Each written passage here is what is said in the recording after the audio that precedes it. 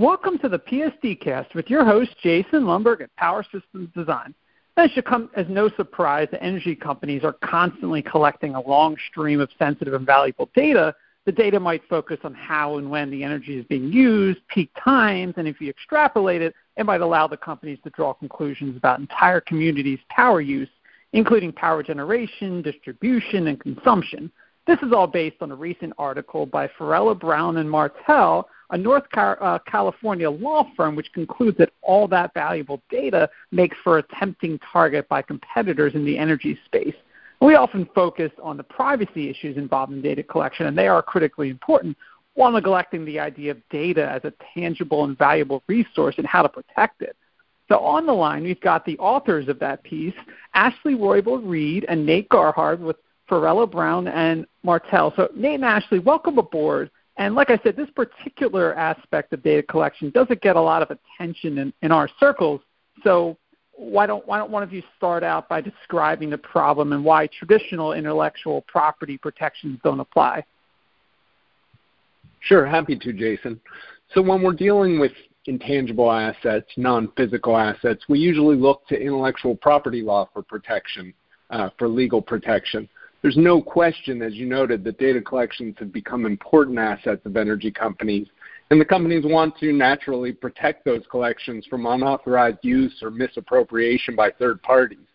But the traditional areas of intellectual property law, the ones that we're very familiar with, patent, copyright, and trademark, don't provide protection, as a collection of data simply just doesn't fit into any of these buckets. So let's talk about the three of those really quickly. Patent protects useful inventions. Well, data isn't invented, it is collected. You might be able to patent the method or system by which the data is collected, but not the data itself. Moving to copyright, copyright protects creative works of expression. Data, on the other hand, amounts to facts, and copyright does not protect facts. You might be able to protect a compilation of data in certain ways, but that protection would be very thin and would only reach the ordering or the specific creative aspects of the compilation and not the data itself. And then finally, trademark. Trademark protects source identifiers, that is brands, Nike, Coke, NBC. There's no question that data collections just simply don't fit into this category either. So the big three of IP just don't fit when it comes to data. But protection is available, and federal and state trade secret laws fill the gap. Right. So you just mentioned a trade secret law, and in your piece you both mentioned that as a possible alternative. So what are the traditional qualifying factors for trade secret protection? So trade secrets are, to a certain extent, exactly what they sound like. They're secrets that are used in trade and that have tradable value. Ultimately, there's two key factors that allow something to qualify as a trade secret. The first is that it has to be a secret, kind of tautological, but it needs to be something that is kept confidential and is known to a limited number of people, usually those who need to know, and that is subject to reasonable measures to maintain its secrecy. And the second is that it has to have independent economic value, and at least some of that value has to come from the fact that it is secret and that other people don't have access to it. So there are countless things that could potentially meet those two criteria, and the classic example is the Coke formula. Everyone knows the ingredients that are in Coke because the FDA requires Coke to disclose them. They're on the can, they're on the bottle, but nobody knows how to make it. Nobody knows the ratios that the ingredients are used in because the formula is kept secret, and only a few employees there know the actual recipe. And we all know a lot of companies have tried to copy it, but nobody gets it quite right. It's never quite Coke. And that has a lot of value to Coca-Cola as a company. And if everyone suddenly figured out how to make it, it would be a big problem for them. And so one of the things that means is that something that is patented can never be a trade secret. So sometimes, you may have things that could qualify for patent protection, such as, methods of collecting data or other things, but you have to disclose them in order to get a patent. So once that information is publicly disclosed, it's no longer a secret or confidential. So companies choosing an IP protection strategy sometimes have to choose between those two. Going back to the Coke example, it could have patented its formula, but that patent would have expired after 20 years. and then the formula would have been publicly known because it would have been published in Koch's patent application, which was around 1985. So around 2005, a bunch of competitors would have started to appear, and Koch couldn't have done anything about it. So the same is true with data. It has to meet those two criteria. It has to be a secret, and it has to have value because of its secrecy and because other people don't know how to use it or how to do it, what it says. Okay. Well, maybe you could just extrapolate a little bit on that last point. Well, why exactly would the data collected by energy companies qualify as a trade secret based on what you mentioned, and what would they have to do to further demonstrate that it fits that definition? Yeah, so I'll talk about that a little bit. So the first question I'd want to talk to the company about and consider is how the company got the data. That is this publicly available information, or instead was it collected and compiled by some method that is not generally available to everyone? That is, did it come from the company's own assets that are solely accessible to the company? We need to be able to confirm that the collection is truly a protectable secret. That is, that it's just not available to anybody else. The next thing I'd want to talk to the company about is whether the collection, as Ashley mentioned, has value. It almost certainly does, or the question of protection would likely not be considered at all. But I'd want to talk about why it has value and to whom it has value, because being able to explain and demonstrate the value of the data is key to being able to defend it as a protectable trade secret. Finally, I'd need to understand the steps that the company is taking to keep the collection of information confidential. That is, who is the company sharing it with, and under what circumstances? What systems and processes does the company have in place to keep it secure and keep it secret? Being able to demonstrate that the collection of data is under lock and key, mainly that proper non-disclosure agreements, confidentiality agreements, etc., are used with business partners and employees, and that the IT systems of the company have strong security measures in place, are necessary to be able to protect the collection using trade secret infringement remedies. Right, and again, we often focus on data security from a consumer perspective. We're a B2B magazine, but we just don't usually cover this particular topic.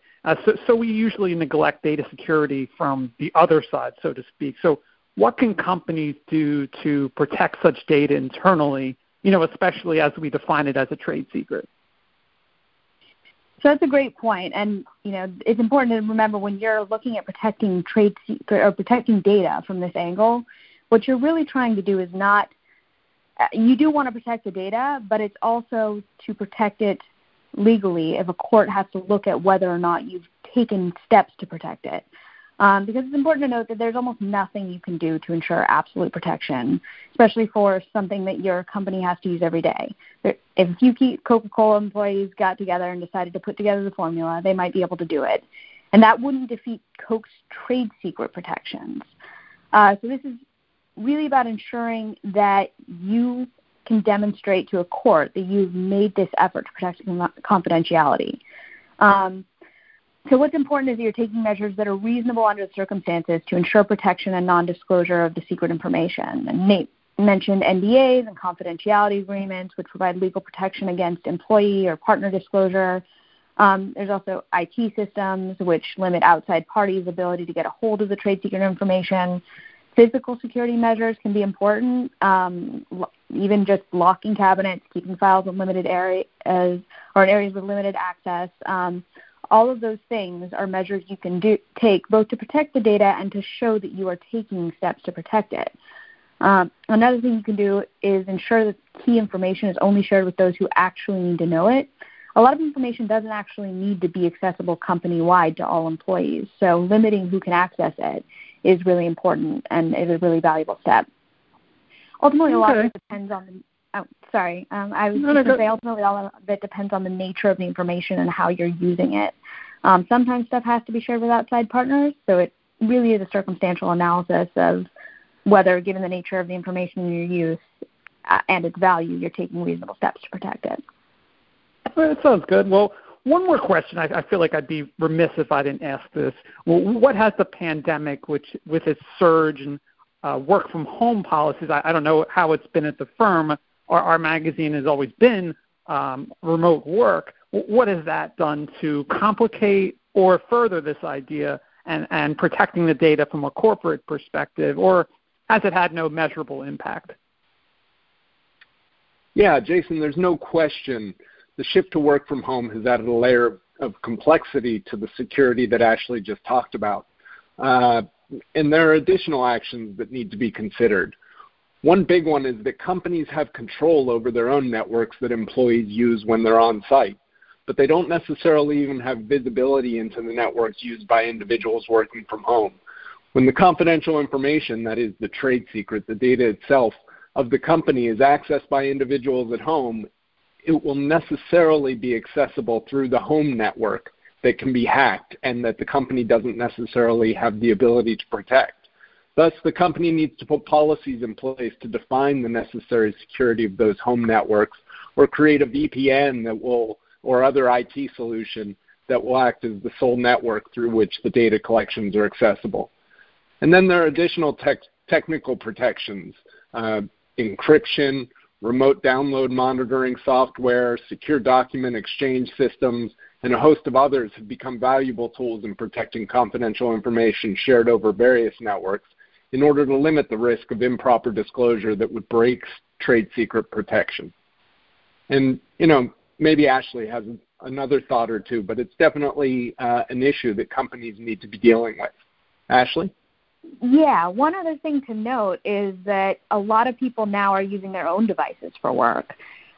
Some companies have sent out laptops or provided tablets or other things for people to use, but a lot of people are just giving employees stipends to purchase their own equipment or letting them use their home computers for work projects.